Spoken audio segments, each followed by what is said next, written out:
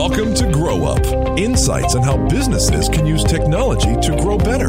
Please welcome your hosts, Jason Parkinson and Mark Hemmer. It's the Grow Up Podcast. My name is Jason Parkinson. And I am Mark Hemmer. And today we're going to be talking about how your business needs to adapt to the changing world of voice-based virtual assistants like Siri and Alexa and Google. And I need to be careful saying Alexa so that my Echo doesn't activate here in the, That's a good idea. room.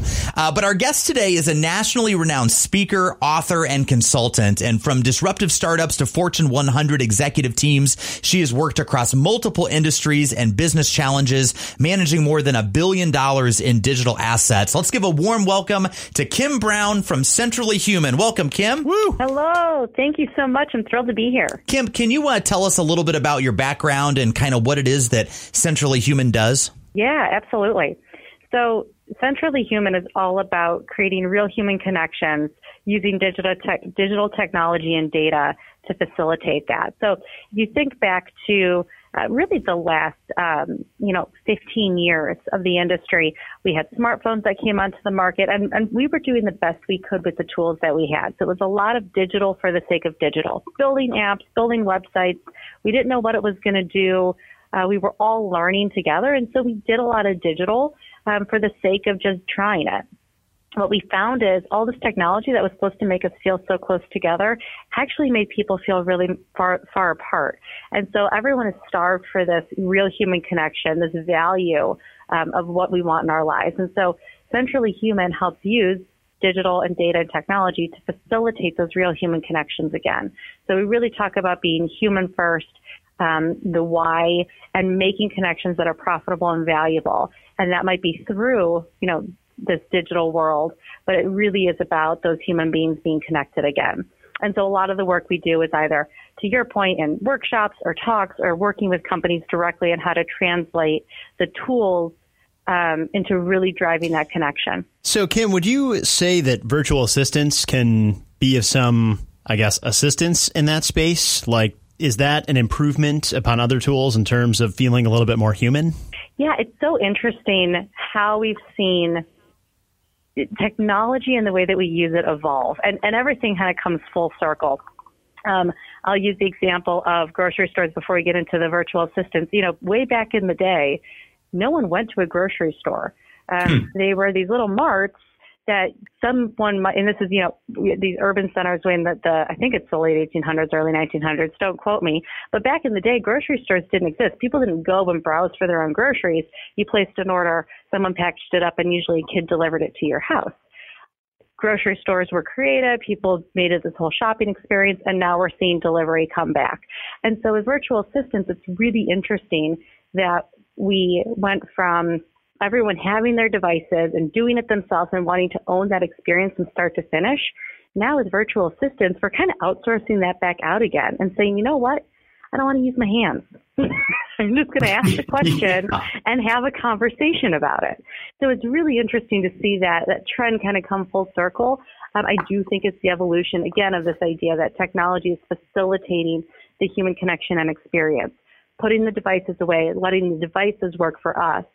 So you could potentially be cooking in your kitchen with your family while still getting that digital assistant helping you through without needing a phone in your face. It's so funny that you mentioned grocery stores. My grandmother still sees the grocery store as like this social opportunity where she gets to run into her friends and they get to comment on, how nice her hair looks and like all of this stuff. My grandmother's 92, and I'm sure that she can remember back to, a time where, you may place an order and it gets packaged up, and then you end up with grocery stores and then even, self-checkout, and now all the way down to, my wife orders our groceries from Walmart on her phone and I just go grab them like from a pickup lane. Like it's interesting, thinking about that human connection and how that's evolved there.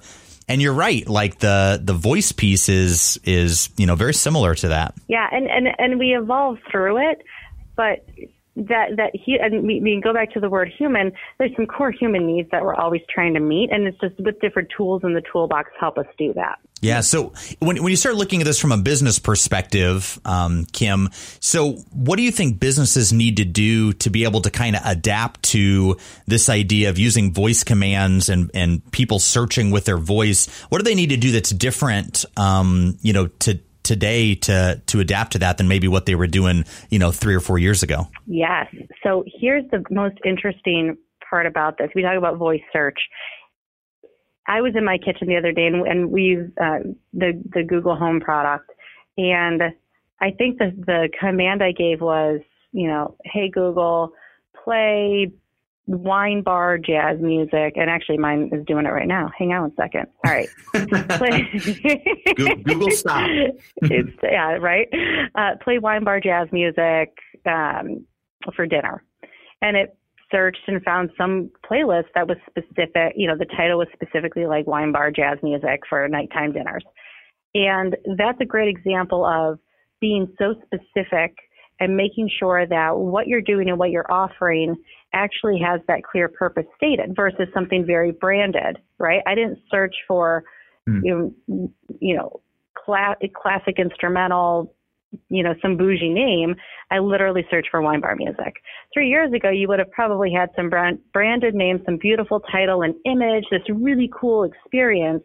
But when I can't see it and I can't compare it to other things, you've got to make sure that you're very literal with what exactly you have, because that's what the machine is going to be pulling off of, if that makes sense. So 3 or 4 years ago, we create these beautiful, lofty brand experiences and really try to differentiate that way. With voice search, you've got to also make sure that you are being incredibly literal with how someone might explain you and what you're offering, so you show up as an option. Otherwise, cloud music might actually be this incredible instrumental, but the word cloud would never be I would never search for that verbally. Right. Does that make sense? I couldn't think of a good example of a branded soundtrack, but it's really important that we become more literal. The other thing I'll note, and if we all kind of pull back to 2007, that was really when search became more commonplace. So the searches that we were all using in Google and Yahoo and Microsoft, we were practicing with each other. So we were learning how to search for things on the internet, and the internet was learning how to respond. And so everyone there was this really interesting two-way street between the algorithms learning how humans searched in writing and how humans figured out how to search in writing. And so we're going to see that in voice search as well. We're going to have to learn, and you can see this already, how to change our requests so the machine gets it, and vice versa. All those algorithms are absolutely learning, and they're going to adapt to the voice search. So I think it's this really interesting tie for businesses where you've got to make sure that the copy that you have and the metadata behind your products is incredibly literal and clear, and that if someone was looking for it verbally, it could actually be tied back. So it's not overly branded, because you don't get all the assistance with pictures and comparisons and these long explanations. And on the other hand, really playing into that teaching moment, that we're going to be able to teach people how to look for us, because it is a brand new product and people are realizing that they're going to be learning with the machine.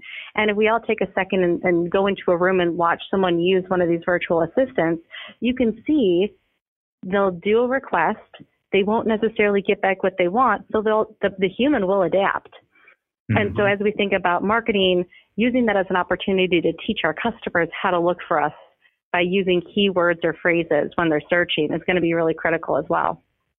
What I think is kind of funny, you mentioned this, and an example of this. So I find myself when I'm dictating to Siri, okay, I'm an iPhone user, iOS, and when I'm dictating to Siri for a text message or anything like that, I speak the punctuation.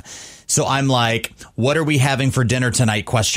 Right? Or, period, exclamation point, emoji, smiley face, whatever. I say these things out loud, and my 4-year-old son is not used to hearing communication that way. And so when he's in the car seat in the back and I'm driving and I'm using Siri to send a message to my wife, I'll say ? And then he'll question why I'm saying things that way, because I sound so much like a robot or something funny in my, my adaption. But I found that, part of the problem is if I don't say the punctuation, Siri doesn't understand the punctuation, and it becomes this one long run-on thing. So I have adapted, my language to fit, that situation. Yes. And I love that story. And what's interesting is, the natural language processing is going to get advanced enough, hopefully soon, because I agree with you, and that drives me crazy that we have to do that, where it'll understand voice inflection, and what a period sounds like, what a comma break sounds like, or what a question mark should be, and potentially even improve our own grammar, because, people necessarily don't put commas in the right spot. So our children, who are maybe 1, 2, 3 years old, will probably grow up in a world where they don't have to do that question, literally say question mark, but we might probably still say it. And you think about, someone in their 80s learning how to search, and they might still be using AOL.com or Ask Jeeves, and you're like, well, why are you using that? You're like, just type what you want into the browser and it'll show up. Why are you going to this random search engine and typing in something crazy? So I think it's going to be interesting too, that how we as a kind of, I hate to say middle-aged, but kind of that mid-range age adult population are learning. Just call us what we are, Kim. It's okay. Yeah, right. Learning this new technology. Our kids are going to think it's bizarre that we would ever have to say question mark. They're going to be like, why do you keep saying that? We're probably going to have double question marks for a good 5 years. So the technology is going to catch up and we would have been trained, Yeah. Very good point. So if I'm a small business owner and I'm listening to this podcast right now and I'm wondering, okay, I'm on board. I know that I need to change the way that I'm doing things to prepare for this really fundamental shift in how people are going to search for products and services. What are a few small things that I can do today to start prepping my business for this change? Yeah, great question. Well, I think it still comes down to some of those core fundamentals in your website architecture. So if you are looking at, and you've got to remember that all these machines, all these digital virtual assistants are still based in, Google as a product or Amazon as a product. And so if you look at your website code, and you can easily pull your source code, do you have page titles, right? And does that page title actually say something that makes sense? Or is it an incredibly branded sentence that in and of itself doesn't say anything for you? If you're a marketing company and you don't have marketing somewhere in the, that title or that top level description, you probably need to put it there. Because if someone's looking for you, the engines are really going to be scraping from the top down because they're still figuring out these new algorithms. So making sure that your website copy is incredibly literal. Because if you think about a non-visual search results page and you're reading it, will what you read make sense? And if it doesn't have some of those keywords, you're probably not going to be, considered an option. The other thing is we've got to start teaching our consumers how to search for us audibly. So, 10 years ago, a lot of marketing campaigns, and still today you notice it, will tell people to search for X keyword. Search for blank to find us. We were teaching people to use the right word to search. So I really think small businesses, regardless of their efforts, even if they're doing very traditional marketing with brochures or flyers, start putting in a good keyword to do a voice search for. So, get a digital assistant. You can get a Google one, I think, if you've got a Spotify account. Go into a store and practice. If go to a store and just try one out for free and search for your product and see if you show up and what the experience is. And then really just, I would say, bootstrap it together. Go in, use a digital assistant, see what comes back. And if it's not right, you can probably, based on that experience, figure out why. And then tell your consumers to search for the right word that's going to show up. Yeah, that's a fantastic Still point. A little bit of a black box, so there's not much you can't necessarily spend a ton of money like you can on Google or even Amazon's e-commerce and get an ad to show up. They're still very much doing this organically and through select partnerships, so there isn't a lot of control. But you can get ready for it by getting consumers used to looking for you that way and really being an early adopter, knowing this is happening in homes. And the more traffic that you see coming through, the better. I'm actually really curious on how, It's not going to be web traffic. It's going to probably be, calling a business, because you can call a business through these devices. So I think it's going to be really interesting to see how much volume businesses see coming through on the phone, and asking people where they're calling from. So, I'm actually kind of thinking through this as you're asking it, but I think there's two parts. So one is making sure that or three parts. One is making sure that your website is very specific in the right places. So you absolutely can have branding and descriptions, but do you have the key business words in there? And if someone's searching with their voice, are you going to use words that are commonly used? So that way, when the engines are pulling it, it makes sense. The second thing is teaching your customers the words to use that will trigger you on that device.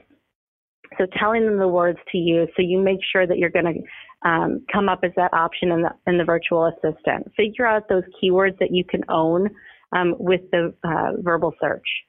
And then the third is figure out how you're going to track it. So if someone's searching for you in their kitchen or in their living room, are they searching for a description of how a product works, a YouTube video, or are you probably going to be using it as a white page or the yellow pages and calling the business instead of looking it up on Google Maps and clicking the phone number? And get comfortable being very, asking, hey, by the way, are you calling me on a cell phone, or have you tried to call us through one of your virtual assistants at home? Mm-hmm. Really casual question, but until the tracking gets better, I think it's important to start asking what devices people are calling us through. Yeah. Yeah, those are all really fantastic points. And I have to imagine for a lot of business owners, it's kind of counterintuitive, especially being so literal and being so, what some may view as simplistic with their website copy. I think a lot of companies strive to differentiate themselves by using a lot of jargon or using bigger words and a lot of creative writing creeps in. Right. And while that can be good from I'm setting myself apart perspective, it really has negative ramifications when people are using this kind of technology to try to find you. Potentially, yeah. Yeah. I mean, if you think about, someone in the kitchen, there's this new make it yourself food movement, right? Everyone wants to eat whole foods and you can do a lot of this yourself. So someone's in the kitchen and they want to, make your own fruit punch. Well, that's a very practical application. If I'm Dole, there's two things I can do. I can have, very clearly, give them that value, because if someone's searching for it, they're not going to search for, Dole juice, like fruit punch juice. They're going to want to make their own. So you either have someone else doing that, or you can own that and show them the best way that you make yours, and to try it yourself at home and then pick one up in the store and do a comparison. Have that YouTube video, but give them that value. That's really what we talk about when we say being centrally human. Give people what they want and ask for. Treat people with respect and really add value in their lives. And they're smart enough to know that it's coming from you and potentially reciprocate that value exchange. So again, if you're doing fruit juice and someone's searching to make their own, if I'm a juice company, I want to be the best video on how to make your own at home, because I know that people probably aren't going to do that more than once or twice. And I can make a really fun game or a contest to say, now go in store, buy ours, and do a taste test. What a great way to give people the video they want, still have the business in front of them, drive them to the store, celebrate them doing it themselves, but also get your product in the home. Absolutely. It's a great idea. So I need to mention your book. You have a book coming out, Centrally Human, Harness the Soul of Your Brand for the Future of Your Company. Can you tell us about that? And I don't know where you're at in the release process, but it's coming out pretty soon, right? Yes, it is. It'll be coming out this spring, hopefully by April 1st, if not sooner. We're doing final drafts. So it's actually really fun, and we talk about that value exchange and being transparent. So this book will help walk through exactly the process that I use in my workshops with my clients and what I do every day. So it walks through, the history of this human-centric trend, why it matters, and what you need to do to succeed today. So it's got incredible interviews with industry leaders and their experiences. It's also got the work itself, so you can workshop and workbook your business through this new process, where we're really thinking about how you're adding value in the marketplace today, and what is your brand's human element, and how do you connect that to your customers.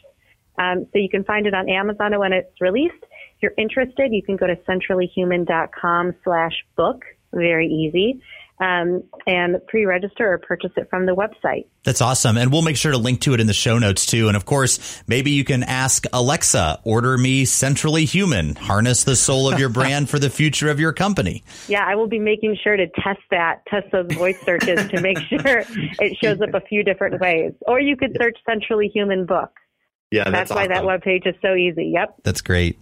Well, Kim, thank you so much for your time today. I think this is a really interesting topic, and I'm very interested to see how things evolve, over the next few years. And it's so funny that we think about, even back to my son, going to be making fun of me for years to come, just like I make fun of people who still have a Yahoo email address. The idea of saying the word question mark, it blows my mind that we're learning things now that will carry with us, throughout our entire life as different technologies come back, and play behind us too. Yeah, no, it's a fabulous topic. I've got to say, I'm all about this. I am so tired of using my hands and having to type things in myself.